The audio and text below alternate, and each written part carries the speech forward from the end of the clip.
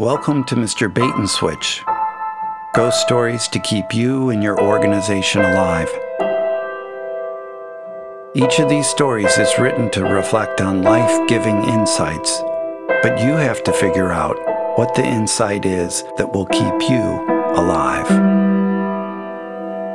For more information and reflection and discussion questions, go to spacepainter.com. And now, let's get to our next story.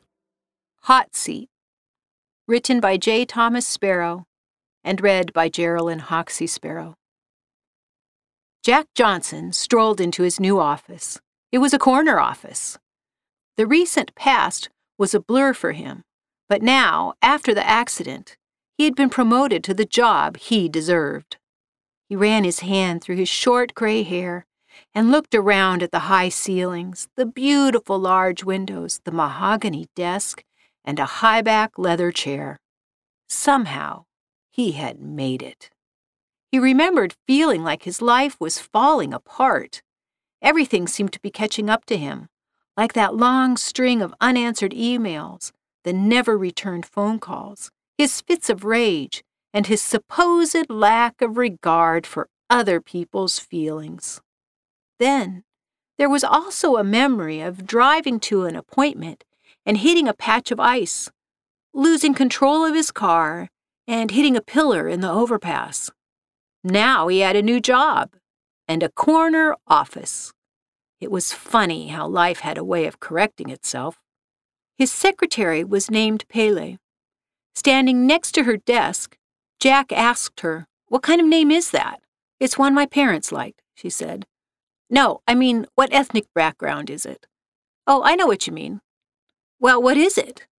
"It's just what you think." "I didn't say what I think." "Good. Then everything is settled." Pele began to work on some papers scattered on her desk. Jack went back to his cushy office.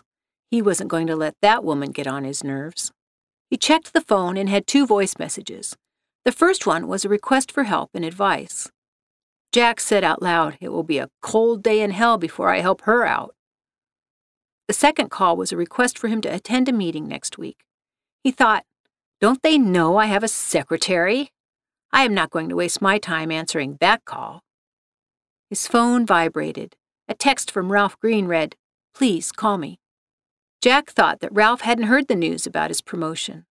Ralph was once his boss, but he couldn't order him around anymore. If Ralph wanted to talk, he would have to be the one to make the call. Jack pounded a fist on his desk. Why doesn't Ralph just leave me alone? There were 23 emails that Jack opened. Everyone wanted something, but nothing that he cared about. No response was necessary. Jack could use a coffee, though. He got on the intercom. "Pele, I would like a cup of coffee." "That sounds good, sir." "Yes, it does. And can I get cream and sugar in it?" "I don't see why not." Jack felt important as he sat at his desk in his new chair. He began to slide open each of his desk drawers. The lower left drawer would not open. What the hell is going on here? He picked up his phone. He would have the situation addressed immediately. "Hello? Maintenance? This is Jack Johnson on the 6th floor corner office. I have a desk drawer that I can't get open." "All the drawers should open, sir." "Yeah, well, they don't all open. It's very frustrating having a new desk with a drawer that won't open. Can you get someone up here to fix it?"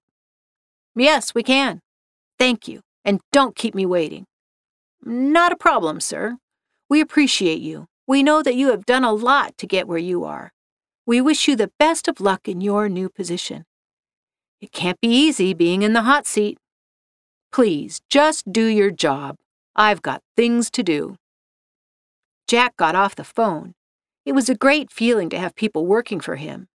The past 10 years had been a rat race. He had often felt that he had to hide from trouble. Everyone wanted a piece of him. No more. Now he was in control. He didn't have to answer to anybody. Where was that coffee, though? "Pele, where is my coffee?" "I don't know. I haven't seen it." "You didn't bring it to me like I asked." "Oh, did you ask me to bring you a cup of coffee? I'm sorry. I must have missed that." Missed it, Jack shouted. You miss it again and it will be the last day you work for me. Get me a coffee and be quick about it. I hear you loud and clear. Don't make me ask again. Jack had a couple new emails come in. He said to himself, everybody wants to know what I think. Can't they think for themselves? He decided he didn't need to respond. He walked over to the big window. It was hot in the office. Next to the big window was a smaller double-hung window. Jack tried to open it, but it wouldn't budge. You've got to be kidding me, he growled. Where was his coffee? He probably should have made it an iced coffee. He walked out of the office. Pele, did you get my coffee yet? No, Jack. Make it an iced coffee. My office is quite warm, and I didn't see a thermostat. Do you know where it is? Yes, I do. Jack waited a couple of seconds for her to continue, but she didn't. Where is it? It's not in your office. I know that. Then why did you ask me? I didn't ask that. Don't be a smartass. Good. Well, I'm off to the coffee shop. Pele got up abruptly and walked away from Jack. He went back in the office and closed the door. That woman wouldn't be working for him much longer. Man, it was hot. He sat back down in his chair. He tried the stuck drawer once again. It didn't open, so he called maintenance again. Hey, Einstein, I would really like to get my desk fixed. Is there anything else you would like fixed, sir? No, I just want the desk drawer to open. No, wait, the window is also stuck. Get somebody up here to fix it now. Is that clear? That must be frustrating. A nice new office and the door won't open. You're stuck inside. The door is fine. It's the window and the drawer that won't open. I know a guy with your experience is going to be in that office for the long haul. Let us know if there is ever anything we can do for you. The phone clicked, but it didn't go dead. Jack heard, yeah, it was him again. He hasn't figured it out yet. Jack heard a burst of laughter. Then the phone did go dead. Jack was sweating. He wasn't wearing a coat, but he unbuttoned his shirt a bit. He tried the window again. No luck. He was having some trouble breathing. He went to the door and put his hand on the knob. Ouch! The doorknob was hot, like it was on fire. He called out, Pele, are you there? Yes, I'm here. I can't open the door. The knob is hot.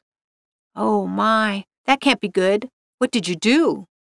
I didn't do anything. Please open the door. I can't do that.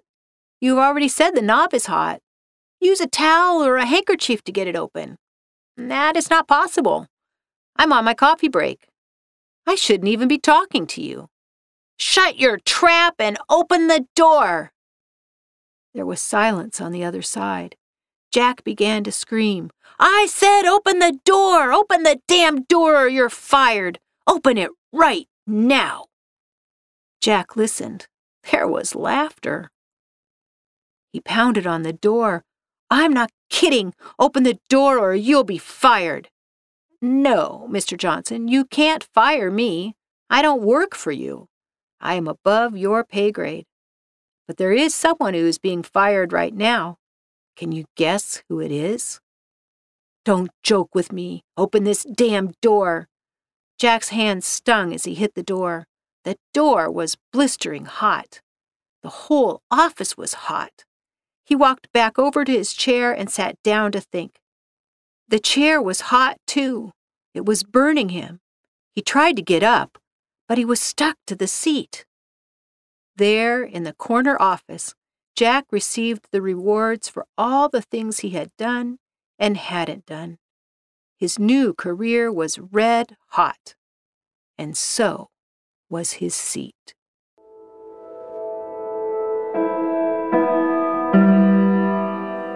Thanks for listening to Mr. Bait and Switch, ghost stories to keep you and your organization alive. Remember, to see reflection and discussion questions, go to spacepainter.com.